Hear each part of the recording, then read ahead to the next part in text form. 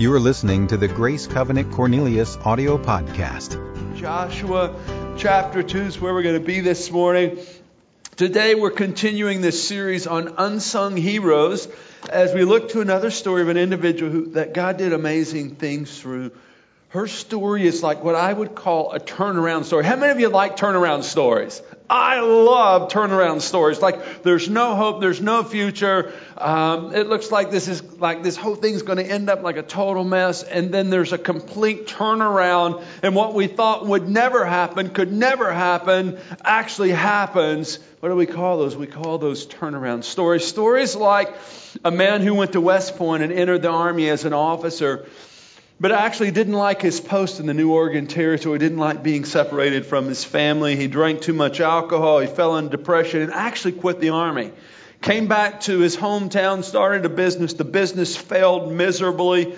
When the Civil War broke out, he was asked to rejoin the Army, and he did so well that he was promoted to the top general of the Union forces. After leading the Union to victory, he was elected twice as the President of the United States. So from quitting to failing to deep depression, he became the man who held like the highest office of leadership in our land. Any idea who he was? Grant, Ulysses S. Grant. From failure to alcoholism to bankruptcy to becoming the President of the United States. What an amazing turnaround story. Here's another great turnaround story. Early on in this man's career, he proved to be like this sputtering, crashing dud. Ever know anyone like that?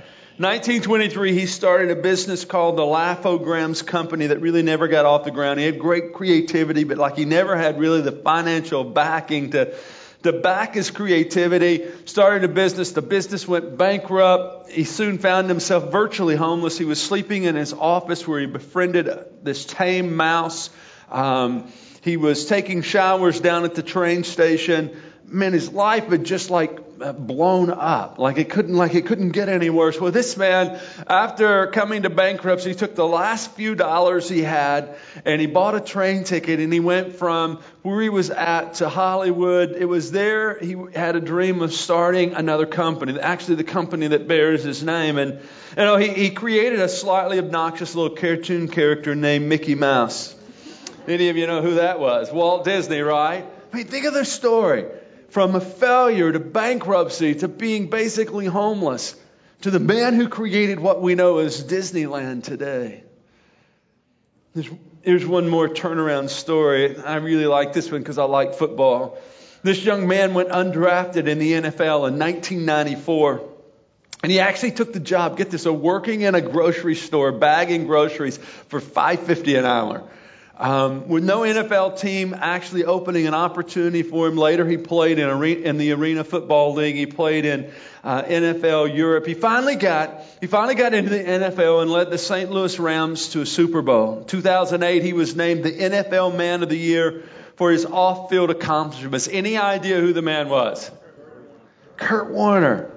Amazing. He went from a grocery store bagger, $5.50 an hour, to leading the St. Louis Rams to Super Bowl 34, became the MVP of the Super Bowl. Can you imagine? What a turnaround story. And if you know Kurt Warner's story, he's a great man of God, has great faith, God's doing great things to his life. And amazing, amazing turnaround stories. And there's something about turnaround stories that excites us and gives us hope. I think it's the turnaround stories that reminds us that God can take our messes and He can turn them into miracles. Isn't that good news? God can take our messes and turn them into miracles. He can take the blunders of our lives and bring good out of them. He certainly did that for Rahab. And it's this woman that we want to focus in on this morning. Possibly you've never heard her story, but it's an amazing turnaround story. She was like the most unlikely of individuals. As a matter of fact, if you were going to choose someone to be on your team, if you were going to choose someone to work through, to bring rescue, to bring redemption, to be a part of kind of like the whole conquering of the promised land that God wanted to give the children of Israel. Listen, you wouldn't have chosen Rahab. She wouldn't have been at the top of your list. Most likely, she wouldn't have been at the bottom of your list because of who she was, because of what she had experienced in her life. Yet there's this amazing turnaround that God does in our lives. What we discover with Rahab is that there's always hope with God. There's no failure, there's no blunder, there's no past issue that makes us unusable to God. Hey, turn to your neighbor and tell him there's always hope with God. Go ahead and tell him. Somebody needs to hear that this morning. Tell him again, there's always, always, always hope with God. You know, it's been said that the past is the greatest predictor of the future. Now, I believe that. Matter of fact, we're doing some interviews now for a staff position. And as I'm interviewing folks, I'm digging into their past. I want to know about their track record. Because what they did in the past is a pretty good indicator of what's going to happen in the present and the future. Now, I think the past tells us a story about what the present and future will be. However, I don't believe our past is a great predictor of the future when we factor in God's transforming mercy and grace and what He can do in someone's life to turn their lives around, to take their past and to turn it for their good. That's certainly what He did for Rahab. Now to appreciate Rahab's story, you need a little broader context. And I don't want to just assume maybe you know the broader context. But in case you don't, let me tell you the broader story that brings us to Joshua chapter 2. It actually began 430 years earlier. For 430 years, the Israelites, the children of Israel, had been enslaved. They were in bondage in Egypt. They were abused. They were misused. They were making bricks for the Egyptians under the rule of Pharaoh. And God says, hey, it's time for my people. I've heard their cry. It's time to bring them out from bondage to the promised land. So He identified a leader by the name of Moses. Maybe you know Moses' story. Identified a leader. Moses goes into Egypt. God reveals His power through 10 different plagues. Finally, the 10th plague, the death of the firstborn. At that point, Pharaoh says, get these people out of here. I want them out. I want them out of my sight, out of my presence. So Moses then leads like 1 million plus Israelites out of Egypt, taking them to the promised land. But they didn't get to the promised land right away. There was a problem. The problem was called rebellion. The problem was called sin. Listen, the children of Israel had the same problem you and I have. It's called rebellion. I know you would never rebel, but your neighbor sitting beside you, it's a real problem for them, right? And we have the same issue, the children of Israel. We don't listen well. We don't obey well. As a result of their rebellion, as a result of their disobedience, they spent the next 40 years wandering around in the wilderness. At the end of 40 years, Moses is coming to the end of his leadership. He passes the baton of leadership to Joshua, who he's been mentoring. Moses dies. God says it's time to go into the promised land. You can read that whole story. It's recorded in the first part of Joshua, but the Jordan River miraculously parts as the priests step into the river. The water parts. They go into the promised land. So now Joshua and the children of Israel are in the land God wants them to have, but now they have to possess the land. Meaning there's some cities they have to conquer. There's some battles they have to fight. Well, the first city they come to is a city called Jericho. Now, Jericho was a strategic city in the conquering of the land because it was like right in the middle. If you were to look at a map, it's right in the middle of the promised land. So there was cities to the north, there were cities to the south, and if they could conquer Jericho, then they could divide the cities, then they could go north, then they could go south in different campaigns and different battle campaigns. But the city of Jericho was a well-protected city. Was surrounded by a massive wall. So Joshua, needing not only help from God, but a good battle strategy, decides to send 2 spies into the land to check out the land. And specifically, they get information about Jericho. How are we going to conquer this city? And so we pick up the story in Joshua chapter 2, beginning with verse 1. Then Joshua, son of Nun, secretly sent 2 spies from Shittim. Look over the land, he said, especially Jericho. So they went and notice what they did. They entered the house of a prostitute named Rahab, and they stayed there. The king of Jericho was told, look, some of the Israelites have come here tonight to spy out the land. So the king of Jericho sent this message to Rahab, bring out the men who came to you and entered your house, because they have come to spy out the whole land. But the woman had taken the 2 men and hidden them. She said, yes, men came to me, but I did not know where they had come from. At dusk, when it was time to close the city gate, the men left. I don't know which way they went. Go after them quickly. You may catch up with them. But she had taken them up to the roof and hidden them under the stalks of flax that she had laid out on the roof. So the men set out in pursuit of the spies on the road that leads to the fords of the Jordan. And as soon as the pursuers had gone out, the gate was shut. Notice verse 8, a key verse. Before the spies lay down for the night, she went up on the roof and said to them, I know that the Lord has given this land to you, and that great fear of you has fallen on us, so that all who live in the country are melting in fear because of you. We have heard how the Lord dried up the water of the Red Sea for you when you came out of Egypt, and what you did to Sihon and Og, the two kings of the Amorites east of the Jordan, whom you completely destroyed. When we heard of it, our hearts melted and everyone's courage failed because of you. For the Lord your God is God in heaven above and on earth below. Now then, please swear to me by the Lord that you will show kindness to my family because I've shown kindness to you. Give me a sure sign that you will spare the lives of my father and mother and brothers and sisters and all who belong to them, and that you will save us from death. Notice verse 14, our lives for your lives. The men assured her, if you don't tell what we're doing, we will treat you kindly and faithfully when the Lord gives us the land. So Rahab in this story not only informed the spies, but she saved the spies. In exchange, her family would be saved as the city of Jericho was destroyed. And if you read on down in the chapter, the spies said to Rahab, you must put this scarlet cord or red rope, if you will. You must put this red rope out your window. And it's the red rope that will signify, that will alert us that this is your home on the wall. So when we come in to take the city, your life and the life of your family will be spared if you have the scarlet cord. It's an important part of the story. And I'm going to come back to that in just a moment. But it was the scarlet cord that was the symbol of protection. It was the scarlet cord that was the symbol of provision. It was the scarlet cord that became the symbol of salvation for Rahab. But as we look at Rahab, Rahab is, I believe, a picture of the power of the Lord Jesus to transform any life that comes to Him by faith. I think this story reminds us that God often works through the most improbable to do the impossible. I think Rahab would be like the most improbable. Again, out of all the people that God could have chosen, He chose a prostitute. He chose someone that you wouldn't have chosen to be a part of His redemption plan. The most improbable to do the impossible. Basically, as we look to Rahab's story, the way I kind of see this happening, I just identify this story as like Rahab and rehab. Like there's this rehab happening in her life. So let me just quickly walk you through the story, because there's an amazing progression. There's an amazing picture. If you can get this, there's an amazing picture of the grace and mercy of God available for every one of us here today.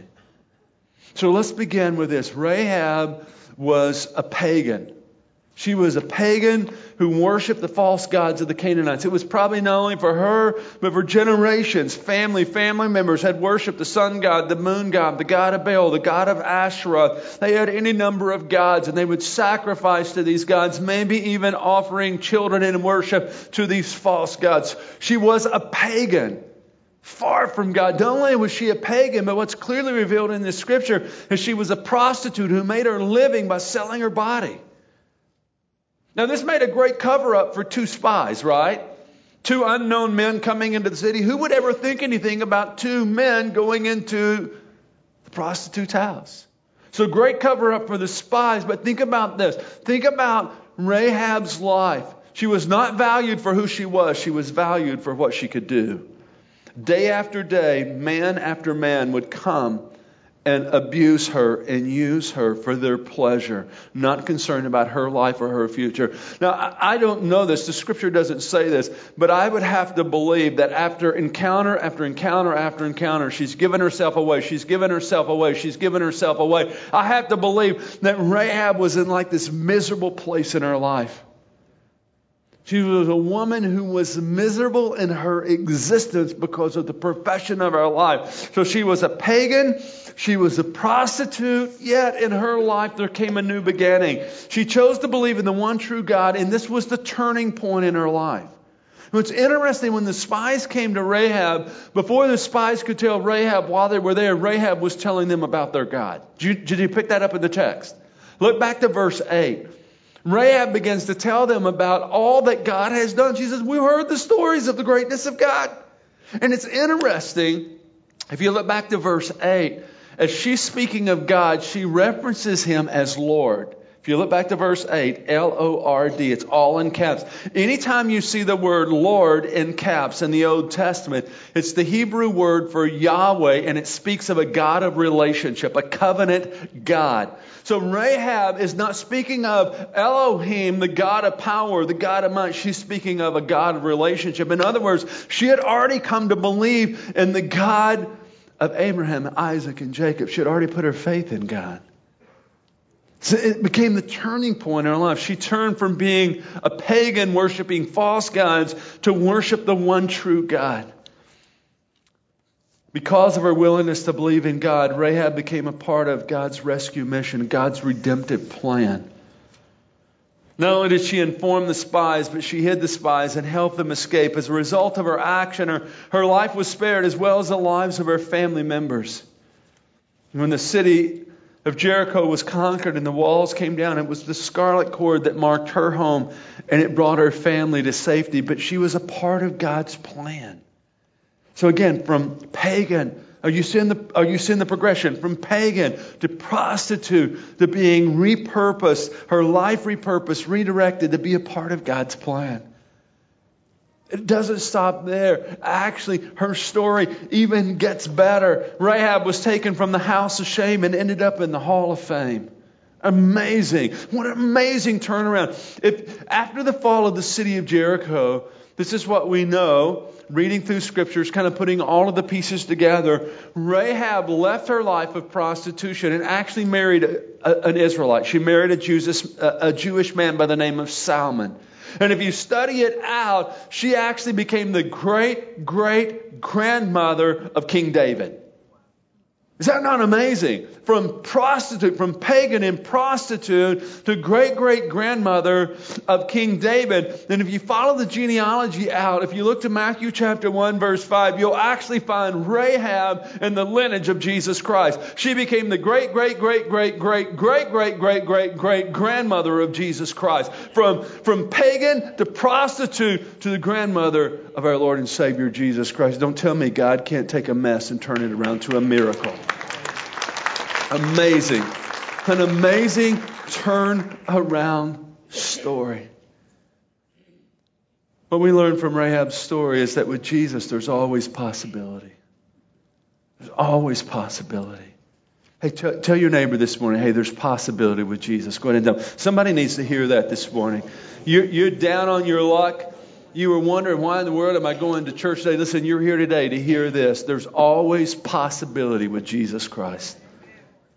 Listen, your past does not have to limit your future. How many of you know we all have a past? We all have stories about our lives that we'd rather no one else know.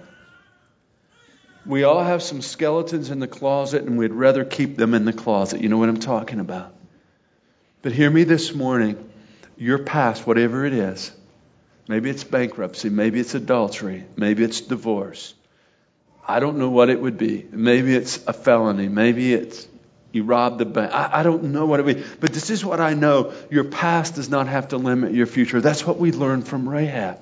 And that's what her story tells us. Again, from pagan to prostitute to becoming like in the lineage of Christ. We find Rahab mentioned in the Hall of Fame faith chapter in Hebrews chapter 11. I mean, there's Abraham, there's Moses, there's all of these heroes. And then we come, Hebrews 11:31 then talks about Rahab and her faith. Listen, your past does not have to limit or be a lid on your life or your future. 2 Corinthians 5:17 says this, that you're a new creation in Christ. The old is gone, the new has come. Romans 8:1 says there's now no condemnation for those who are in Christ Jesus. Colossians 2:17 says that Jesus Christ paid the price for our sin, forgiving us of, get this, all of our sin. Listen, your past with Jesus, With Jesus, your past does not have to limit your future. Not only that, but your failures can become a place of God's greatest work. When God would work out of your failures. I mean, that's what we find in Rahab's story. It was out of her prostitution that God did His greatest work. It was in the house of the harlot that God did His greatest work. I mean, think about that. Oftentimes we look at our failures and we say, well, God could never use me, or God could never use that. And I'm here to tell you today from Rahab's story is that there's always possibility with God. Always possibility. Out of your greatest failure, could it be that there He might want to do His greatest work? It was certainly true for a gentleman by the name of Chuck Colson. Maybe you are familiar with the name. Chuck Colson was like the top advisor to President Nixon, became involved in the Watergate scandal. As a result of his crime, he did time. And it was as he was incarcerated, someone gave Chuck Colson a book. And through that book, the Holy Spirit grabbed Chuck Colson's heart. He committed his life to Christ. And out of that crisis of being incarcerated, he started a ministry called Prison Fellowship. A ministry to bring hope to the incarcerated, to the victims, and to the family members of the incarcerated. Today, get this, today, thousands upon thousands upon thousands of people's lives have been changed through Prison Fellowship. And it happened out of Chuck Colson's failure. Matter of fact, Chuck Colson said this. He says, what I could take no glory in, my greatest shame became the place of God's greatest work. Amazing. Like Rahab.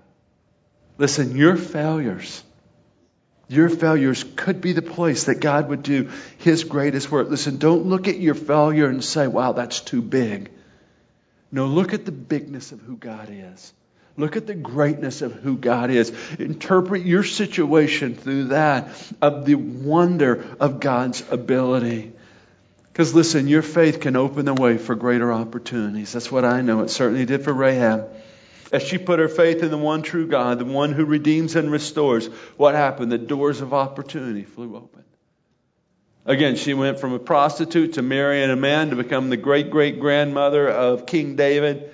And then, as I mentioned, the great-great-great-great-great-great, I don't know how many greats, but she was in the lineage of Jesus Christ. She became a part of God's redemption story. Amazing. It was her faith that opened the way for greater opportunities. Listen, don't look at your life or situation and say there's no hope. There's always hope with God. As we step out in faith, God can make a way where there seems to be no way.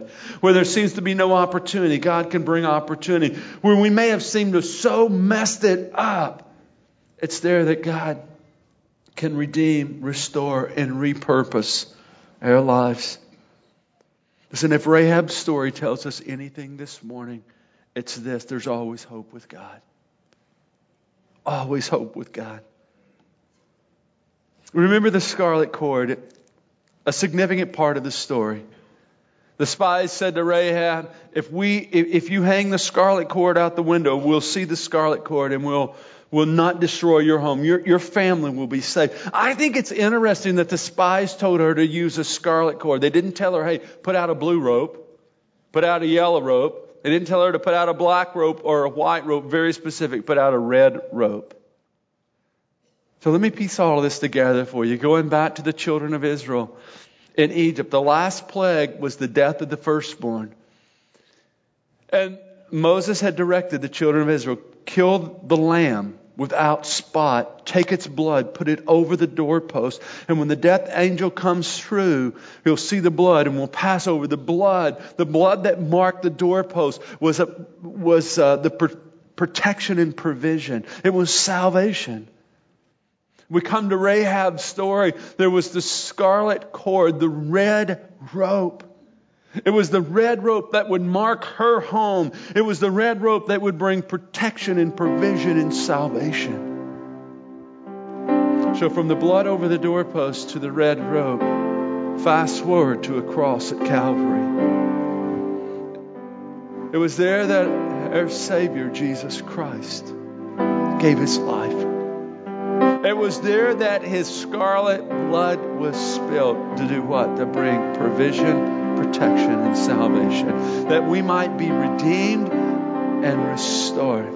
That the messes of our lives might come the place of God's greatest work.